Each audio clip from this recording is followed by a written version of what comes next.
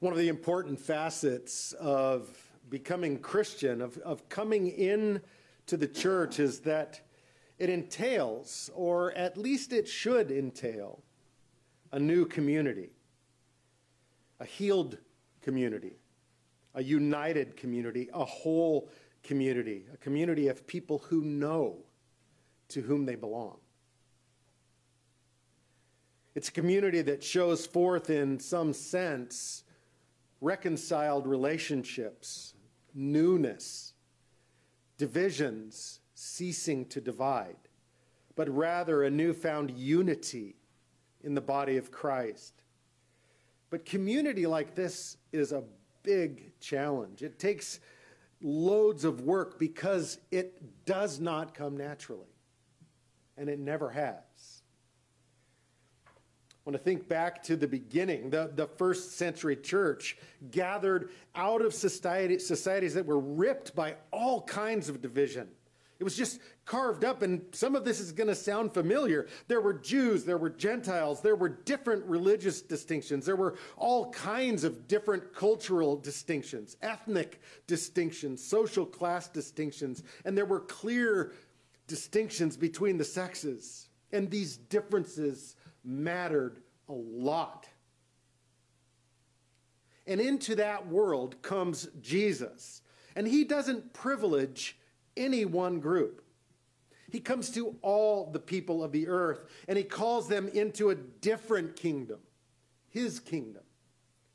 That's the whole point of Epiphany, is calling all the peoples of the earth. And so the poor respond to Jesus. Women respond to Jesus. Slaves respond to Jesus. And Gentiles respond to Jesus. So you have thrown into this new community something people had never seen before, a mixture of people who for all of their lives, up until that moment, have known nothing but division. So you can imagine the kind of challenge it would be just learning to get along, learning to respect one another, learning to love one another. An illustration of this might be marriage. When you first enter into a relationship with somebody, you're carried along by your love for them and your interest in them, and it's beautiful and exciting, and there's a sense of exuberance. And on the wedding day, you see the beauty of that for everyone to see. There's the bride, like in all her radiance, and there's the groom decked out and looking way better than he usually does. And they are ebullient, and it looks like love would be an easy thing, that it would carry them beyond that moment, that you could just kind of make it. But the reality is that soon after you enter into marriage, you discover the depth of difference, that you really aren't as alike as you previously thought, that your bride doesn't have this radiant beauty and joy about her every day of her life, and that the groom isn't nearly as handsome, good-smelling, and deferential as he seemed to be on that very first day. And reality sets in. Different opinions, different tastes, different habits of being, different understandings of freedom or the loss of freedom that you begin to experience. And the real challenge in marriage becomes, how do you treasure someone so different from yourself? How do you move toward them consistently in community? How do you establish and enjoy genuine unity in a marriage? See, the community of the church is a bit like that, because we are a diverse group of people and have been commonly drawn to Jesus, and we are distinct, vastly different from one another. How do we live with our differences? How do we dwell together in unity, as it says in Psalm 133:1? How do we transcend our differences in a way that celebrates them, and we actually learn from one another, and we treasure one another? That was the challenge of the church in Paul's day, and it's our challenge today. And segregation is not an option. For the Apostle Paul, it wasn't an option that this new formed community in Jesus Christ would divide up, that they would carve up the spiritual realm into Jewish congregations and Gentile congregations. In fact, Paul rebukes Peter in Galatians because Peter was beginning to live by the pattern of the world. When the Jewish Christian leaders would show up from Jerusalem, Peter would withdraw from eating meals with the Gentiles and beginning to live once again by the identifying marks and characteristics of Jewish culture. And Paul rebukes him, and he should have. He rebukes him because Jesus Christ has torn down the barrier between Jew and Gentile. And it's in the cross of Jesus Christ that two separate groups have now become one and must learn to live in genuine communion. Paul tells us in Galatians 3:28 that there is neither Jew nor Greek, there is neither slave nor free, there is no male and female, for you all are one in Jesus Christ. Now, it's not that these categories cease to exist, because they absolutely do still exist, but that this diversity of people that come to know Jesus, while they remain distinct in numerous ways and retain those differences, somehow in Jesus Christ, as in marriage, become one. The Corinthian church really struggled with that oneness. And they kept letting the quote-unquote wisdom of their prevailing culture infiltrate their midst and shape them in the way that they thought about one another. And so the church was just rife with division. There were divisions over the kind of meat you could eat. There were some who had very sensitive consciences about purchasing the meat that was sold in the marketplace if it had been sacrificed to an idol. It offended their conscience because they felt like it polluted them. And there were some for whom this was not a problem at all. And Paul said it really didn't matter to him. The problem was that the latter group was running roughshod over the members of the fellowship with sensitive consciences. And it was creating division. There were some who were tolerating this kind of rank sexual immorality. There were some who were super loyal to Paul, and some who insisted Apollos was the man. Now, they were fighting over that. We are just so glad here that if you like Steve, we don't care.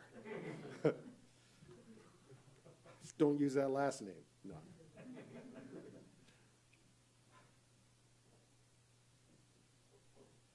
There was just a lack of love. There were vastly different ideas about what a truly spiritual person was, as we see in this chapter we read today. And it was separating people and leading to destruction in the community.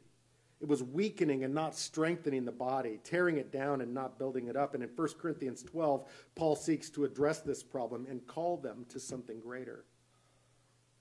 And in verse 1, he says, I don't want you to be ignorant about the things that come from the Spirit. Now, he's speaking generally about spirituality here, things that come from the Spirit. And it's a little bit tongue-in-cheek because the Corinthians thought they knew. In fact, if you want to go back and read some serious sarcasm and snark, go back and read 1 Corinthians 4, where he's calling them to task on what they thought they knew. They thought they had a grip on what it meant to be spiritual, that they understood it, that they knew better, for example, which gifts of the Spirit were the best ones, which the ones that everyone wanted to have. They knew, quote unquote, what spiritual progress looked like. But what they really knew was how to carve up their community. But Paul says, I don't want you to continue in your ignorance. And then he begins to unpack and unfold a vision for a healthy and robust spiritual life in church. And he shows us three things about it in chapter 12, at least three things. First of all, that a healthy and robust spiritual community is a community that's centered on just one thing, a confession. Everything that follows flows from that. He shows us in a second place that a healthy spiritual community is a diversity. We just heard that this morning. And he shows us thirdly that a healthy spiritual community is a unity. There are, of course, other critical attributes of a healthy spiritual community. Genuine love, for example, which he dedicates all of chapter 13 to. But what he begins with is a confession. The one thing this all flows from. Now, when Steve and I were kind of negotiating on preaching what Sundays we were going to take, I preached from Psalm 84 2 Sundays ago. He preached from Psalm 96. And I actually called him last week, and I actually called him and said, hey, are you still planning to preach from the Psalm? Because I think I want to take on all of 1 Corinthians 12. And then I started studying it and realized there was no way in the world. So we are not going to get past verse 3 today. There's probably about 10 sermons, literally, in that chapter. So Paul begins with a confession.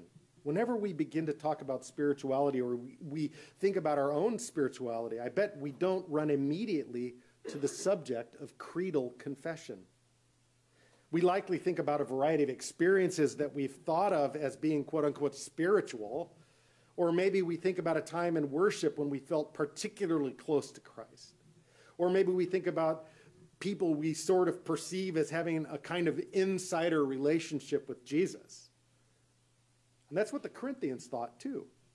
But Paul begins his discussion of spirituality with none of those things. He begins with confession, or the creed. In this case, it was the earliest creed of the church. Jesus is Lord. And for the Corinthians, it was a costly confession. You know, we think if we start swimming against the prevailing culture today, we risk being canceled, right? We live kind of in a cancel culture. Now, if the Corinthians swam against the prevailing culture, they were literally canceled. That's why they invented crucifixion. So for them to say Jesus is Lord rather than Caesar is Lord could cost them their lives. This is why Paul, if it doesn't make sense to you in this verse, he says, no one says Jesus is Lord except by the power of the Spirit. Now, that obviously, you could walk up to somebody and say, I'll pay $20 if you say Jesus is Lord, but that's not by the power of the Holy Spirit. He's talking about a particular thing there.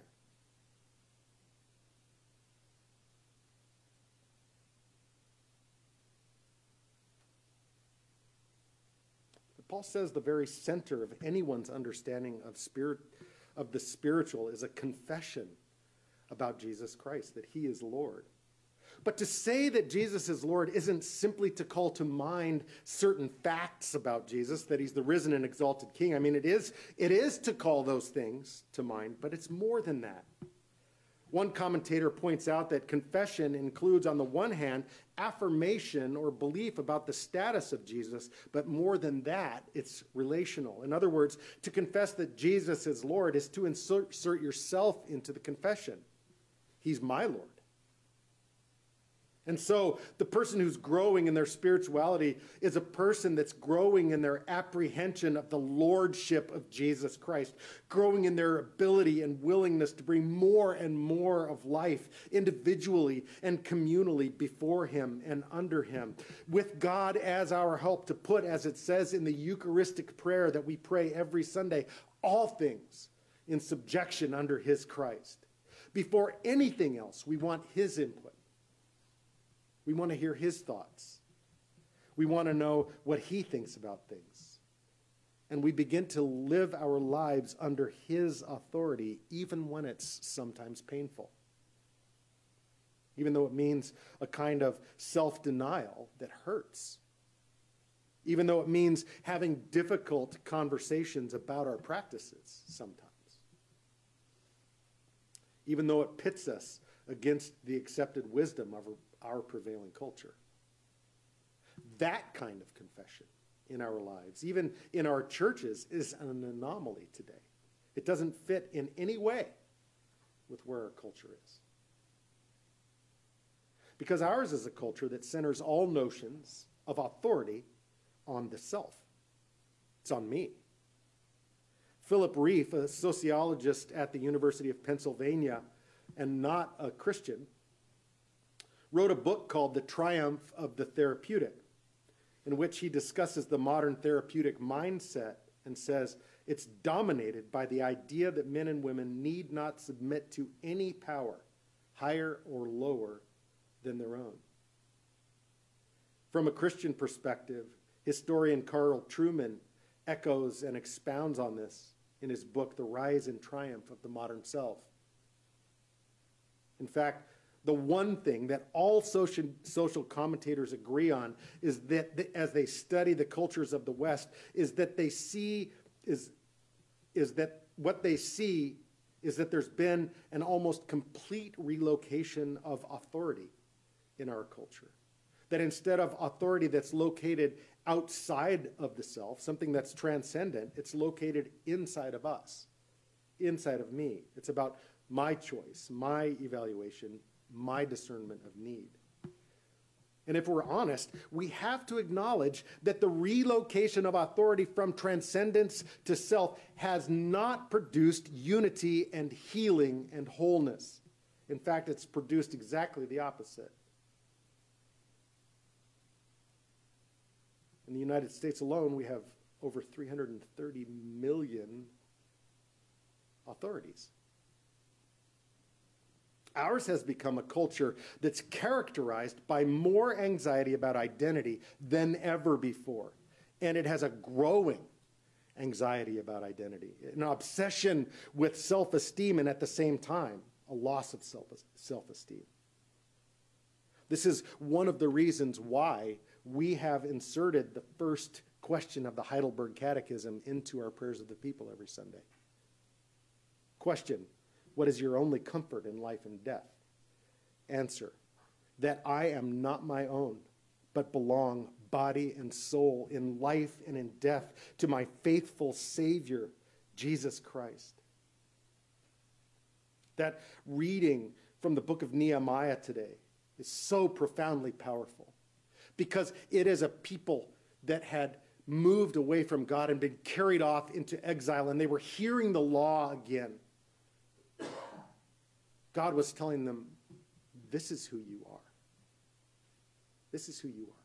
Because they had lost their sense of identity.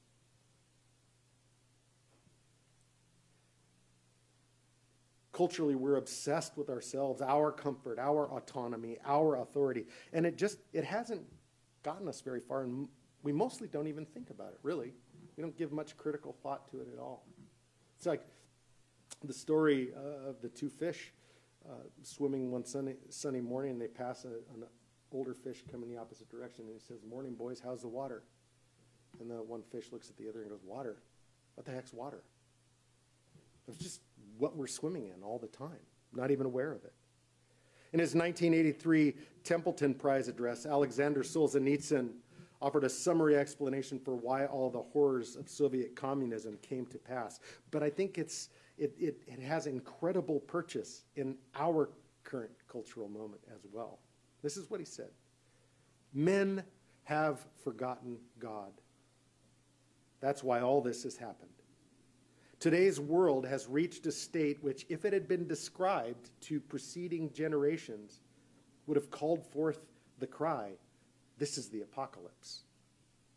Yet we have grown used to this kind of world and even feel at home in it. Even Christians. And Paul would show the Corinthians, and he shows us here, That there's a kind of confession that leads us away from unity, away from wholeness, away from healing. It's a confession that's not centered in Jesus' lordship, but puts something else at the center of your life. Paul reminds the Corinthians there was this time when that was true of you. You were like the pagans, and you were carried away to worship mute idols. But now you've come to the true King, and you've confessed that he is Lord. The spiritual person is a person who stopped one kind of confession and has come to Jesus Christ as their Lord and confessed him. And so they're tasting healing in their life. They're bringing their lives into submission under his authority, and they're growing under his authority. So how do you move from a place of confess to a place of confessing? Jesus is our Lord. He's my Lord. There's this great scene in the Lord of the Rings trilogy at the end of the first movie, Fellowship of the Ring, which, by the way, true story, I was with the boys in the theater. We were in about the fourth row on the day that it premiered, and a woman was in the first row who obviously did not understand that it was a trilogy. And at the end of the first movie stood up and said, loud enough for everyone to hear, "That is the worst ending to a movie I've ever seen." As the rest of us are weeping. But there's this scene, it's gripping, at the very end of the film where Boromir is dying.